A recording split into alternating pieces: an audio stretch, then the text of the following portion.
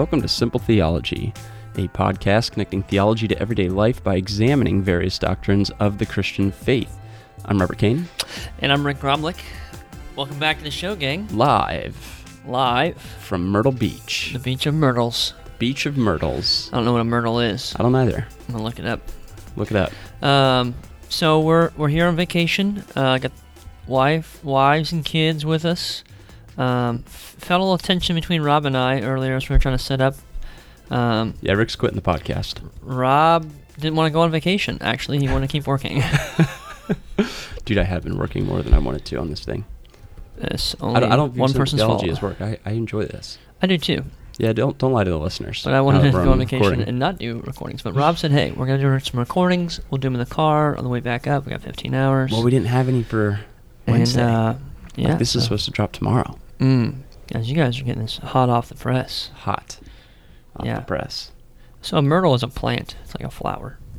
Is there a beach of flowers? I don't know. I haven't seen one flower on that beach. Anyway, we're excited to be here. We had a great trip down. Things are going well. Chilling, swimming, relaxing, eating. Okay, so we tried to record an episode in the car earlier. Fail. And it was a fail. Mm-hmm. But let's recap what we said. We said that trip down, we left at like 10:30 at night.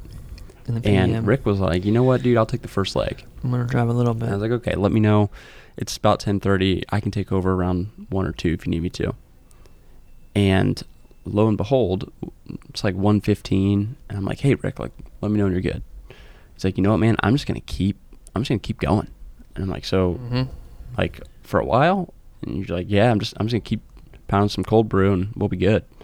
And by cold brew, we mean cold brew coffee. Rick was not drinking and driving this time. Doesn't go well. Nor has he ever. At least I'm pretty sure. Yeah. Rick, if you want to confess, feel free. No, nothing to confess. And so I'm like, all right, I'm gonna take a nap. Dude, I woke up at like 6 or 7 o'clock in the morning, and Rick's still going. And so here's what happened, though. So I bought, right before we left, a 48-ounce, like, jug of, what is it, Stoke cold brew? I think so, yeah.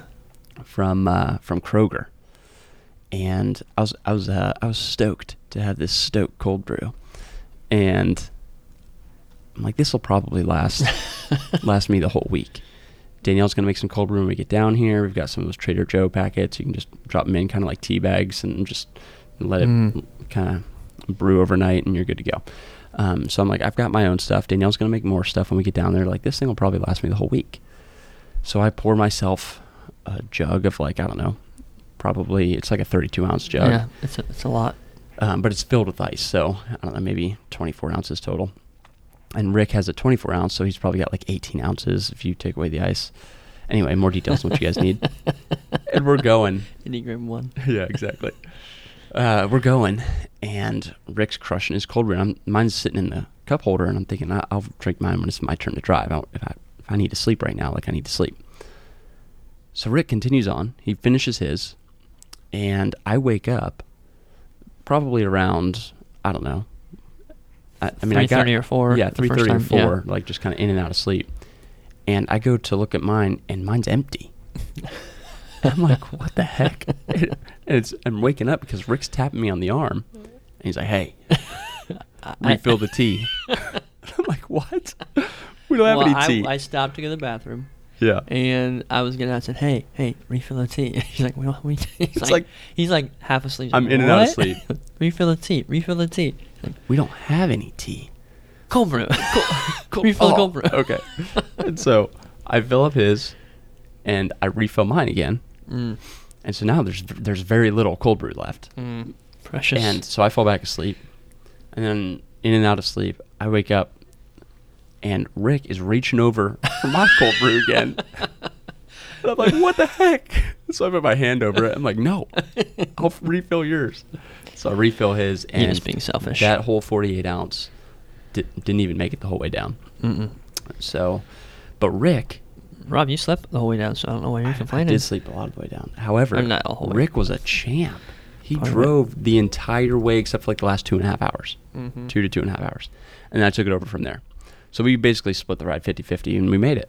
So Okay, so it did go a lot better than I thought it would, driving through the night. I'd never done that before. I know people who've done it. I got great advice from my brother-in-law, Todd. He said, dude, because he does this when they go on vacation, he said, just keep eating something. He's like, gum, candy, beef jerky, just eat stuff, and you'll be okay. Be nibbling on stuff. Be nibbling the whole way. And I nibbled on beef jerky. And sipped. Sipped on tea and no, drank. It's cold brew. Yeah, tea. Come on. I don't know why I keep thinking it's tea.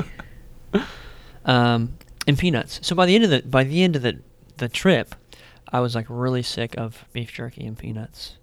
Yeah. Rick gained 12 pounds just on that 10-hour just drive. Like just sitting and eating nonstop for 12 hours.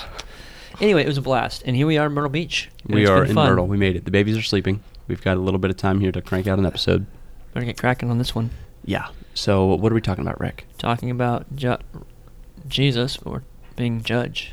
You gonna study your way through that anymore here? You want to try that one more time? What are we talking about? Hey, let's not make fun of people who have stutters. Stop it. Okay? As a man who used to have a speech impediment, Rob, I really don't appreciate that. Rick, what are we talking about? Do you need to apologize? Well, you're going to be judged for that. I see what you did there. Yeah, so today we are wrapping up our series on some of the roles of Christ, and today we're talking about Jesus as judge. He will ultimately judge all of humanity. Yes, so let's crank out a definition here. So, crank it. As the God-man, Jesus Christ will judge all humanity on the last day, distributing eternal life to the righteous and eternal punishment to the wicked. Boom. What's that mean, though? Well, so during his ministry, Jesus talked about this coming judgment, and he even said, though, in John 3:17, for God did not send his Son into the world to condemn the world, but in order that the world might be saved through him. So there's like this sense that he didn't send Jesus into the world to judge the world. But then in John 9:39, Jesus essentially says he did come to judge the world. We read that Jesus said, for judgment I came into this world, that those who do not see may see, and those who see may become blind. Mm-hmm. So in John 3:17, he says, I didn't come to condemn the world. So essentially, like, I didn't come to judge the world. But then John 9:39, he says, for judgment I came into the world. And How do you answer that one? Yeah, so we look at these passages where it almost seems to be a contradiction, but we, as two folks, we were watching a little Demetri Martin skit, and it's funny what he's talking about, folks, but folks is a nice word. We're two folks who uphold the infallibility and inerrancy of Scripture. Mm-hmm. The Chicago Statement on Biblical Inerrancy. And so when we see passages that seem to contradict, we don't say, oh, like we understand the Bible to be in error. We say, oh, we're man. We just need to better understand. We don't understand, and so we need to seek understanding. We don't assume that we already understand, and so we humbly try to submit ourselves to the text and say, okay, like, how can we take these two passages and how do they fit? Mm-hmm. And so that's where biblical study comes in. So with these two passages that Jesus says he didn't come to condemn the world, but then for judgment he came, we recognize that Jesus came to live a perfect life, to uphold the law that we're all going to be held accountable to, so that all those who would embrace him as Lord, as Master, and all those who would embrace him as their Savior, the one who takes away their sins, would be found in him and would be saved by him, so that when he does come to judge, the first time he came, he didn't necessarily come to bring judgment, but he told everyone, I am coming back to judge. And so the first time he comes to live this perfect life so that anyone in him would be found righteous, would be able to wear his righteousness.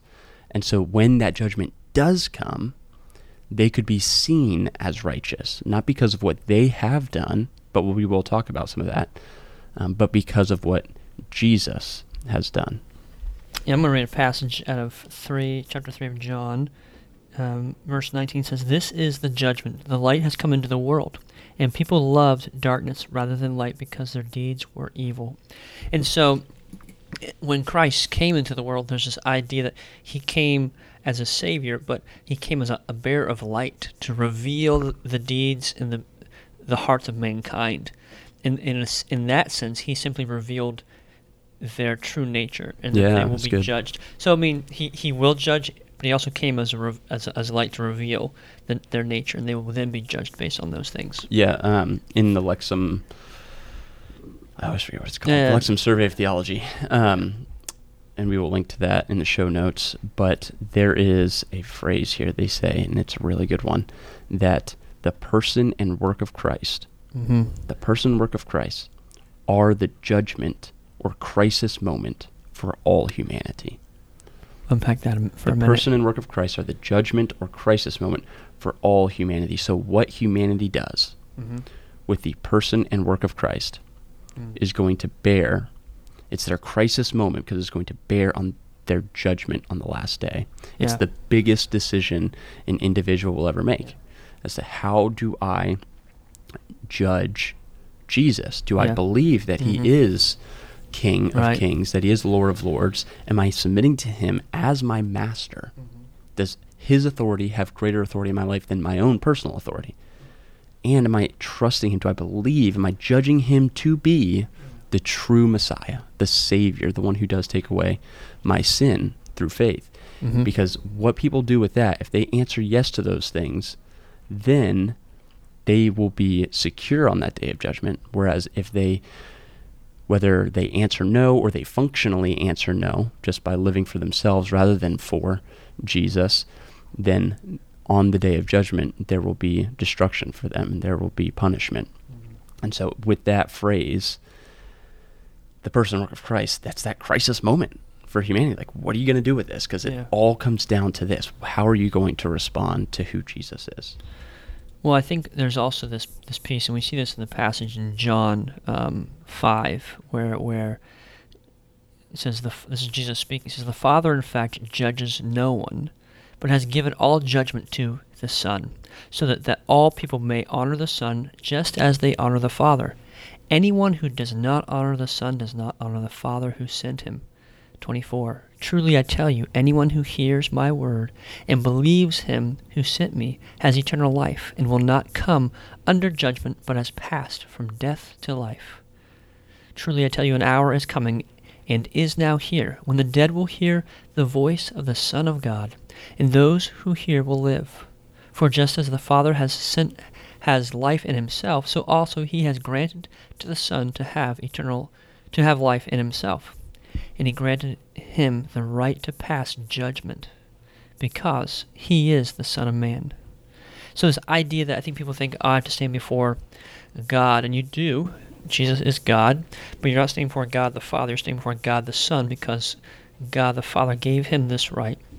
One, because he would be glorified as the Father is glorified, but two, he redeemed some of these people, and he's revealing the hearts of all mankind, which gives him the right to redeem some and condemn others who reject him. It gets confusing, but there's a saying like that God is not a gentleman, or God's a gentleman, or Jesus is a gentleman, right? So he won't force himself on you. And this idea is, it confuses the identity of who Jesus. He is just. Yeah. You reject him, he will reject you. Yeah.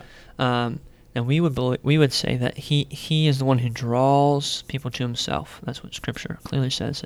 No one comes to the Father lest he be drawn. And so there's this idea or this doctrine that we stand before Jesus guilty. We had to be redeemed. We had to be saved. He had to do that work. We don't show up with kind of like, all right, I have my list of deeds. Right, we will stand before the Son, who will judge, because God has given him the authority to do that. And God had the right to do it. Yeah. And God being God, or the Father, has that perfect authority to judge. I mean, he's perfectly divine, just like Jesus is. But like you're saying, he hands that authority over to the Son to execute judgment. Well, and so this people have this idea that they'll take tidbits of Scripture and say, well, I will be judged favorably because of my deeds or my actions, rather than because Christ redeemed me and paid the price for my sin. Yeah. Right? So Matthew 10:42 talks about, it says, "Whoever gives a cup of cold water to one of these little ones because he is a disciple, truly I tell you, he will never lose his reward." And people will quote that verse and they'll throw it around pretty loosely and say, if you just serve others, give a cup of cold water to somebody in the name of Jesus, right? And so they shift it to now works-based. Well, like, I've given cold water, I've done these things. Yeah. Rather than, no, you're misinterpreting the passage. This has to do with post-conversion. Cups of cold water don't get you to heaven or send you to hell. It's your relationship with Christ that does that. However, it simply reveals what you're doing. And if you're faithful in that, Christ will for sure reward you in that. Yeah, we've talked about the apple tree. Excuse me. I mean, just because there's an apple on the apple tree doesn't make it an apple tree. But because the seed has been, from the beginning, an apple tree, Mm-hmm. and it grew, just because there weren't apples on it when it was younger, doesn't mean it was any less of an apple tree. But Mm-hmm. the apples proved later on that it was, in fact, an apple tree the whole time. And so the works that Christians do, they don't make them Christian. They just are evidence that they are, in fact, Christians. So that's a good distinction. Do you have something? Well, I was just going to say that I think it's really important. Took a deep breath there. Relax.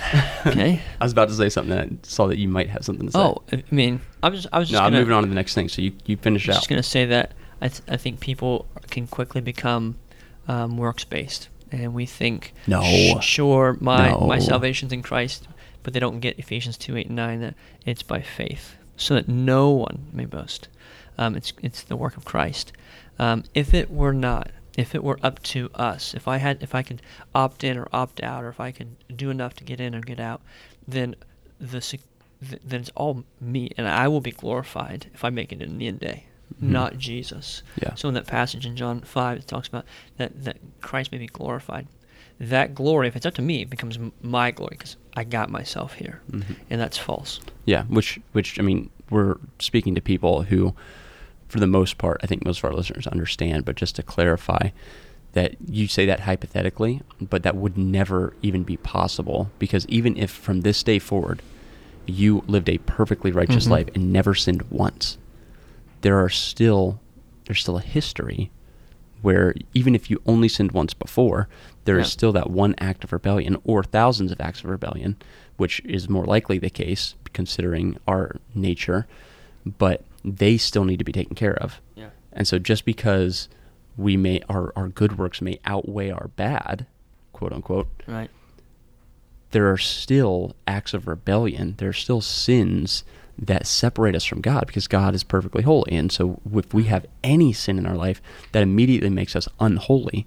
And so even if our good works outweigh our bad, there's still those bad works there. Right. And they can't dwell with God. And so they need to be taken care of.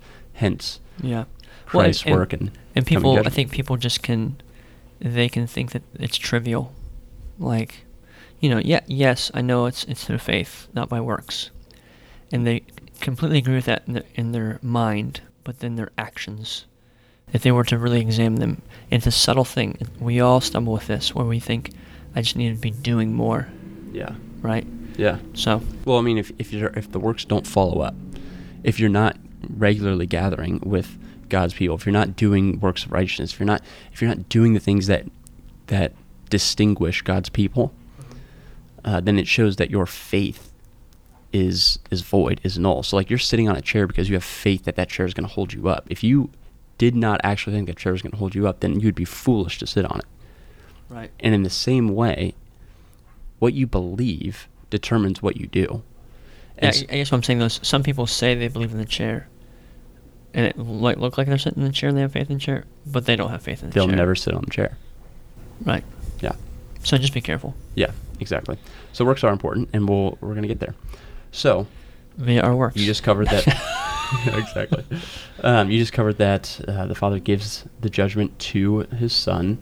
And on the last day, at the return of Christ, all humanity will, in fact, stand before that judgment seat of Christ to give account for their lives. And so that's an important distinguisher as well, that it's not just some people who are going to stand before this judgment. If you're a Christian, It doesn't mean that you're excused from it. But in fact, all humanity will stand before the judgment seat. We see that in 2 Corinthians 5:10. For we must all appear before the judgment seat of Christ, so that each one may receive what is due for what he has done in the body, whether good or evil. Now, clarify, when you're talking about that, you're talking about the judgment seat of Christ, the Bema seat of Christ. These are for believers, this judgment. No, I would say that it says all. We must all appear before the judgment. And so the point that I'm getting at is that believers and non-believers are going to sit before the judgment seat of Christ. Okay. Do you not agree? I think it's for believers. For that passage, 2 Corinthians 5:10. Maybe it is. For me, I mean, that's... But the point that I'm getting at is that yeah. It's not that believers get to bypass sitting before the judgment seat. Yes. Yeah. Both non-believers and believers right. are going to have to be judged by Christ. In Romans 14:12 says all will face judgment. Yeah. So there's the fact that no one's kind of getting an opt-out. However, we talk about judgment, and we bring this idea of like a court system we have in the United States or in different governments where you come before a judge, the judge hears two cases more or less, and then the judge or the jury, which is an extension of the justice system, makes a judgment on you, guilty verdict or innocent verdict, and then the repercussions follow. Right, and so that's how most people think about this judgment day of Christ, or the Great White Throne judgment. When we come, all humanity has to be judged, and it's not so much that we come to hear, are we in or out? Did I make it into heaven? Yeah. Or did I get kicked into hell? It's rather simply a revealing. The judgment has already happened. You don't come waiting for a verdict. As believers, we know if we're going to go to heaven or hell. As unbelievers, they know if they've rejected Christ or not.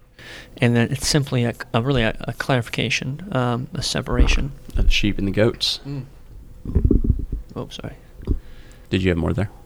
Just a clarifying that I think we need to think a little differently about the judgment day. And it's not so much that we have to stand and wait to understand if we're in or out. Rather, it's a standing, and it's opening of the books, and it's a reviewing of all of our life. Yeah. For all humanity. Yeah. For those who are in Christ, we'll review our deeds, good and bad, and how we function in the body.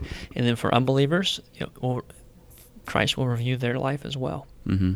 Yeah, and the criteria, I think it's important to know that the criteria for that judgment, what we're holding it up against, or what God is holding it up against, is His law and the gospel.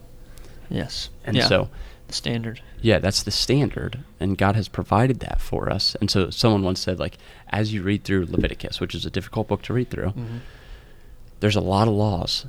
Same with Deuteronomy, same with Numbers. But like as we read through these things, you hear something? I thought I heard an ice cream truck. Rick just like his eyes completely darted off and ice cream truck. Ice cream. Sorry. Yeah. I'm getting some ice cream after this. We've got like 3 cartons of ice cream in our fridge. They're halfway gone. Good thing they're not in the fridge. Yeah, seriously. Okay. But yeah, like the standard, someone said that as you read through those books, which are more difficult, think to yourself how difficult it would be to keep this law. Oh, yeah. I mean, God is perfectly holy. I mean, these are the things that are required to approach Him. And what we see is that only one person ever has kept God's law perfectly. And that man, that God-man, is Jesus Christ. And so for all of those who are in Christ, they get to be seen as those who have kept the law perfectly because they are hidden in Christ. However, those who aren't, they're also going to be held up against that standard, and they're not going to pass. Yeah.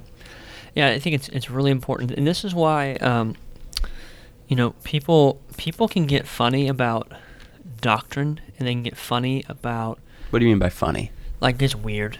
Like, what do you mean by weird? Look at the definition. People they can think that you're being too legalistic. They can think that you're being too serious about certain doctrines, or they think all you care about is theology and doctrine. But I would say, and there are people who just that becomes their hobby horse, or that becomes they're just legalistic. They're pharisaical, and it's like I know I'm right, and that's all that matters. Their idol then becomes just being about right, quote having unquote. head knowledge about theology. Correct. So, but there are just people in Christian circles who are like, "Hey, lay off the theology, lay off this or whatever." It's like, well, do you believe that you're going to stand before God and be judged? And do you believe that the way you live will be examined? What you believe, because what you believe is displayed on how you live. You can say you believe X, Y, and Z, but if you live in a different way, that truly reveals what you believe. Yeah. So that's what you'll be judged on, not where you stood on doctrinal issues. It's how you live. And so people can get carried away, I get that, but people can become lax and just, they kind of rest on, chill and say, hey, I don't need to worry about that. No, you will be judged for these things. Yeah. And primarily, you'll be judged on how they affected how you fulfilled the Great Commission and the Great Commandment. Did it stir your affections for Christ? Did you love Him more? Did you love your neighbor more? Were you sacrificial? Were you like Christ to those people? Or were you simply trying to study more and read more and just know more and be puffed up? Yeah. And that's why, like, we try to be really serious about our doctrine, our theology, because we believe it really does impact how we live our life day in and day out. Yeah. So I just want to encourage people to think through that and take this stuff seriously. Yeah, I mean, there's that little phrase that we say that we stole from someone else, and they probably stole from someone else, but it's Faves. all theology is practical, and all practice is theological. Because what we think about God or what we think about a particular situation or a particular topic is going to reveal itself in how we act towards that thing and how we live. And so all theology is in fact practical, and all practice is theological. And so that just hammers home what you were saying. Preach but let's see here. What do we got on the notes? Okay, so let's talk about good works now. Good works, bad works. So the righteous, those who are in fact united by Christ, united to Christ by faith, they will receive eternal life, yes, because of God's grace being acted in them to have faith and to be brought into a relationship with Jesus. So aside from that, what do they have to look forward to? The righteous? Yeah. And I mean, and I'm not at all diminishing that.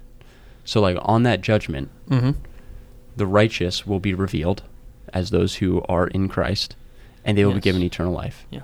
But are there any other rewards? I don't have the notes, whatever you're talking about, but I would say yes. I mean, one, there's vindication, right? It's that God has set all things right. So, He has subdued my enemies. He has, the Scripture says those He's humbled. He will elevate, this moment of elevation.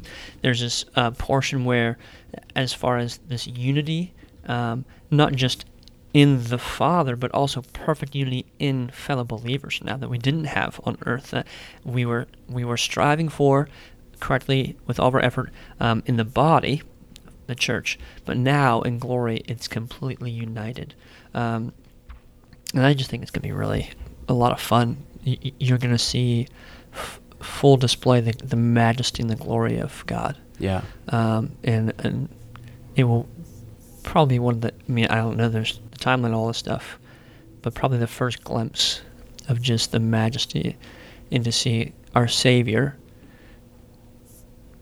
Creator, now judge, right, the universe, and say, that's my Savior. Yeah. I have no idea why He picked me out of billions of people.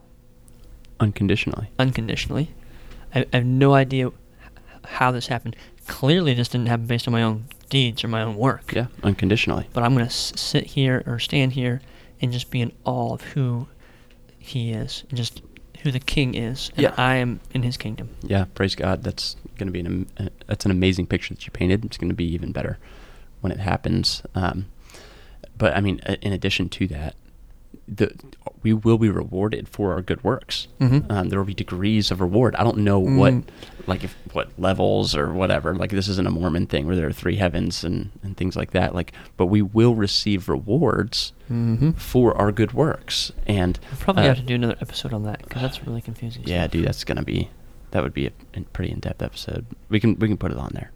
We're just gonna have to do We don't some have to, research. Rob, if you don't want to. You can see how lazy we are when it comes to our research. Oh, we're gonna have to look into that one. But like, I mean, I remember a sermon preached by Mark Glenn, a disciple Glenn. of ours, guy that we love. I just saw Church. him the other day. Mm. And he was talking about the crowns Yeah. that I remember that series. Yeah. that Christians will receive in glory. And there's the imperishable crown, the crown of rejoicing, the crown of righteousness, the crown of glory, and the crown of life, and those being part of the rewards. But just to make the point that yes, we will receive eternal life in Christ, but it's not. So like, there's that parable of the workers, right? Yeah. Where some come in at beginning of the day, Yeah. and they get a full day's wage. Some come in the middle of the day, some come in and get a full day's wage. Some come in at the end of the day, get a full day's wage. Like, yes, we will all receive glory with Christ, and we'll get that reward, but there will be additional rewards based off of the works that you do. And in the same way, for those who are not in Christ, there will be, and we're not talking about like Dante's Inferno or anything like that, but there will be degrees of punishment for those who are not in Christ. There will still be an eternal punishment. We affirm what Scripture says about there being a heaven and there being a hell, and each of those being eternal.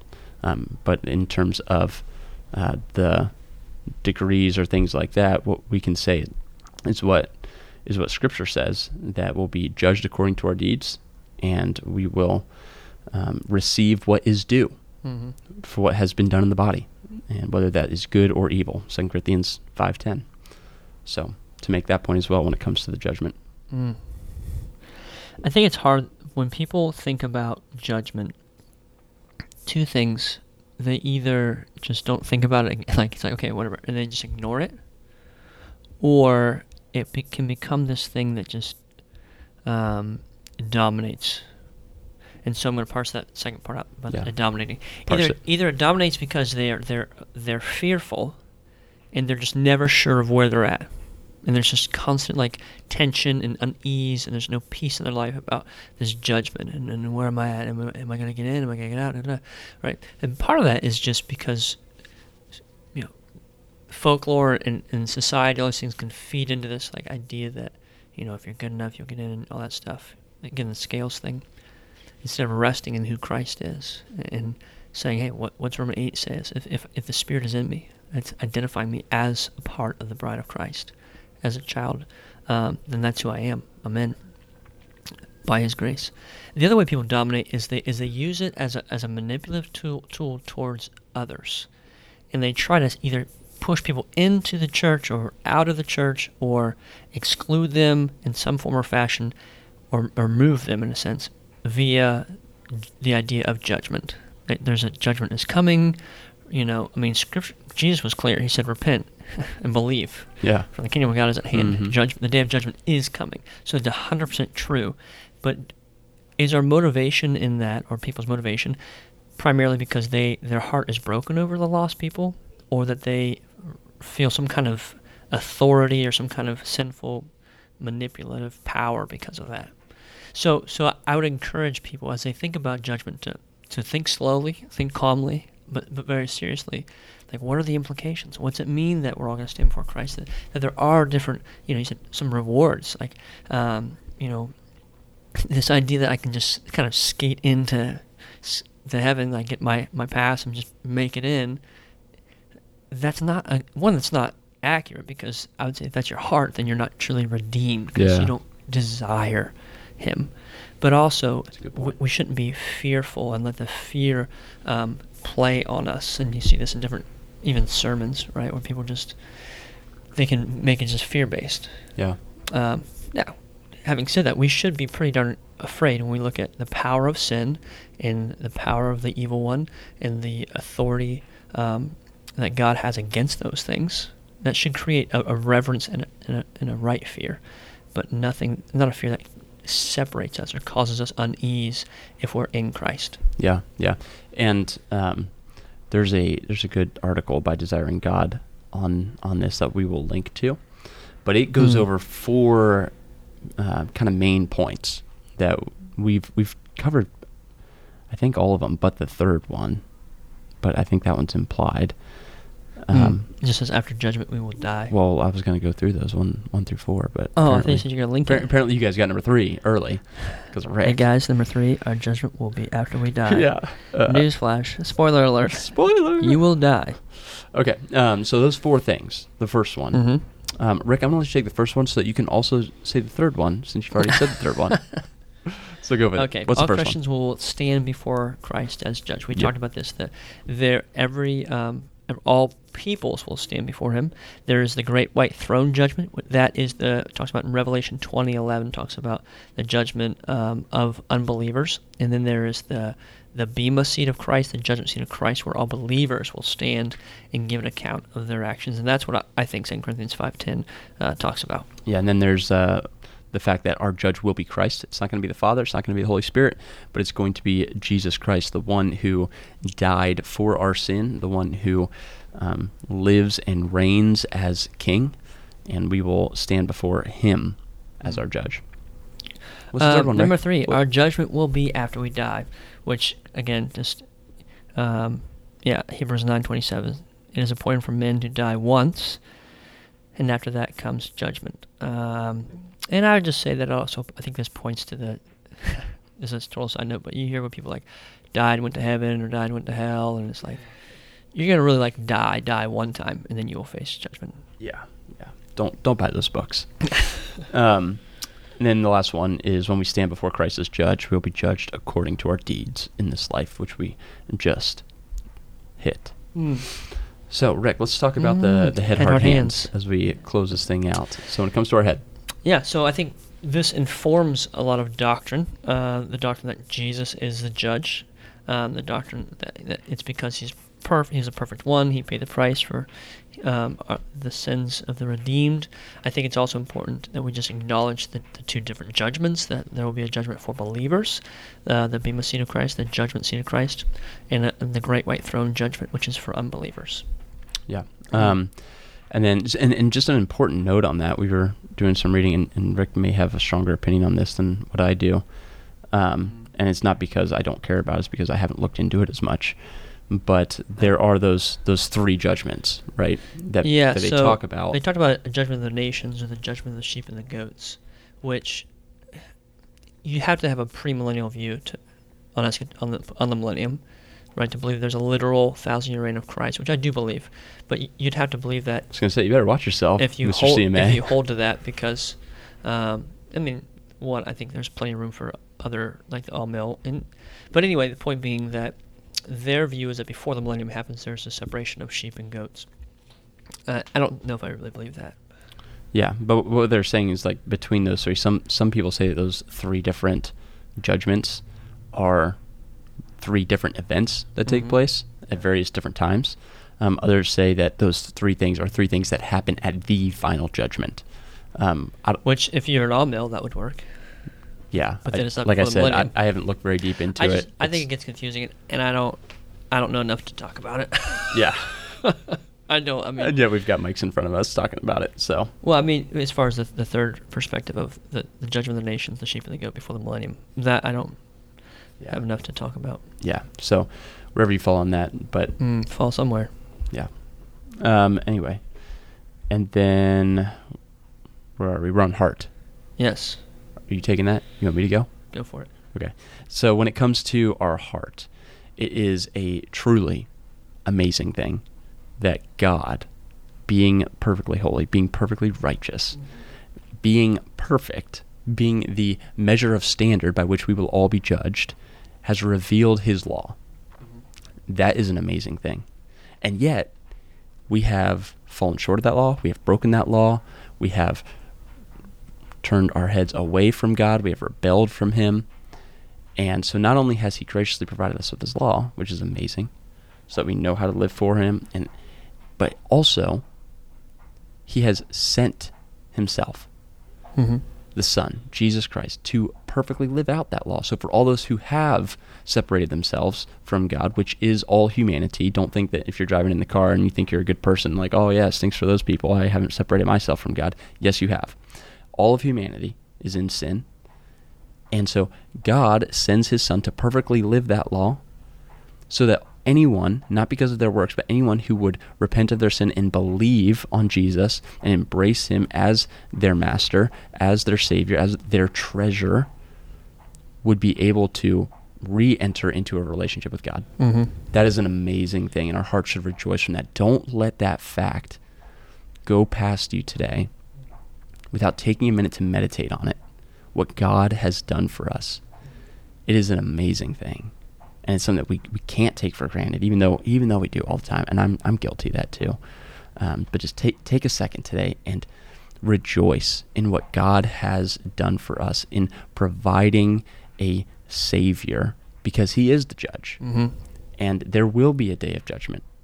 But before that day of judgment, he has provided us a way so that we may be judged righteous and acceptable to him. Yeah. Amen. And like I was saying a minute ago, and so we're just kind of recapping with these things, but your actions, what you do with your hands, your actions. Just your hands. Just your hands. But what you do with your actions really follows from what you believe in your heart.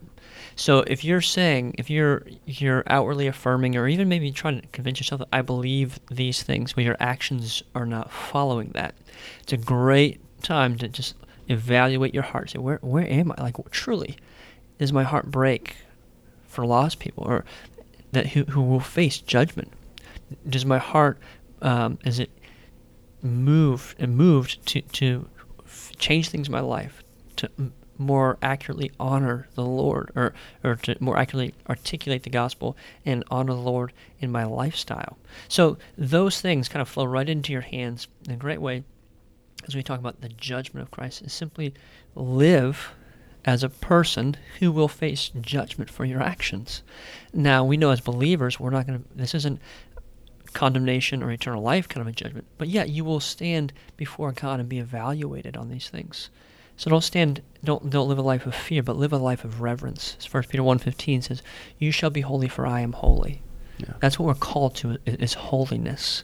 And so that's our standard that we strive after, with our thoughts, with our heart, and with our actions. Yeah, and if you do find yourself today, and you're thinking, man, what they're talking about, I have been inconsistent. I have said that I'm a Christian, and I'm not living like it. Praise God that he has, in his grace, convicted you of that. And the next step for you is to call out to him and to repent and say, God, I'm sorry. Please forgive me. Help me to live more faithfully for you. And so just praise God for that if you do find yourself in that situation. But don't just stay there. Go to that next step and call out to God and repent. So, on that note, what do we got? Do we have anything else here? This episode's been going on for a while. Oh, has it? How long are we in? 43 minutes. Oh, jeez. Yeah. I think something we'll try to talk about next time is Rob's Enneagram score. Rob and I and our wives took the Enneagram the other day. Rob already took his, but... 1 wing 9, baby. Rob is a 1 wing 9. So Rob's was a perfectionist and idealist. Yeah, so he has grand ideas about perfection. No, I'm just kidding. Something like that. But it was interesting. I think we're kind of behind the curve on the whole Enneagram thing. But I think so. It's still fun. It's interesting. Yeah. But quick thank you to all you guys who have supported us, whether that's through one-time tips or if you're a monthly giver. Yeah. Really appreciate you guys. And we'll add, there's things we're going to cover, the rewards, eternal rewards and stuff. But we have, we're going to start after we finish the series. This is the last episode. Yeah, last episode of the series. And we would love to start digging into some listener requests. We've got a decent amount stockpiled. Don't you... So if you send something in, we haven't responded to it in a while. We're going to get to you. We will get to it. So yeah, it's been fun. We've just been talking about, I'm going to recap just the offices or the works of Christ Jesus as the second or last Adam. We kicked off this series with that. Then we talked about Jesus as prophet, Jesus as priest, and then Jesus as king. And then we're wrapping up today with Jesus as judge. Yeah, and I'd like to clarify what I just said about how we will get to it. There are some that have been sent in that we just aren't going to do. Not because we don't think they're important, but there's just certain things that are appropriate for the podcast, some things that we're just not going to cover, either because it's not appropriate or because we're not equipped for it. Yeah. But we'll try to reach out to you personally. Sorry, Zach Murphy. Yeah, those ones are just jokes that he sent in. Thanks a lot, Murph Daddy. Murph Daddy. I was trying to find He's one. in Hawaii right now. Dude, I don't want to hear it. Unbelievable. Dude vacations to Westerville like twice a summer. I'm What do you got? trying to find his, but I can't see it. I don't know if they maybe got deleted. Regardless. All right, guys, if you want to stay in touch with us, you can shoot us a email at simpletheology@gmail.com. You can find us on Facebook, or you can go over to our website at simpletheology.org. We are working on, this is kind of exciting, I think it's pretty much ready, but I don't want to say I it have no idea what too you're soon. talking about.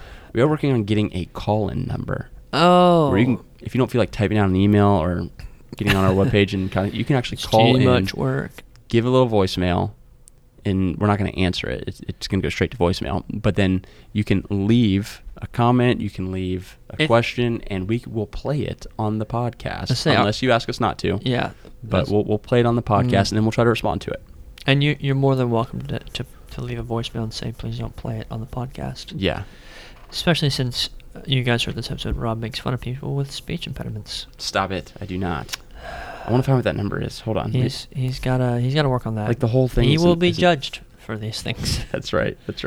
Okay, keep talking for a second. I think I'm gonna find the number. Yeah. So one thing we discovered today as we're getting ready, because I didn't bring any of my mic stuff or anything, and Rob's Enneagram 1, which is like perfectionist, was coming out. He wanted this thing and that thing, and I didn't have any of my stuff because I'm not an Enneagram 1. I don't really care. And we fought. He yelled. I cried. I broke a glass. We got over it, and here we are. Rick has a bruised face.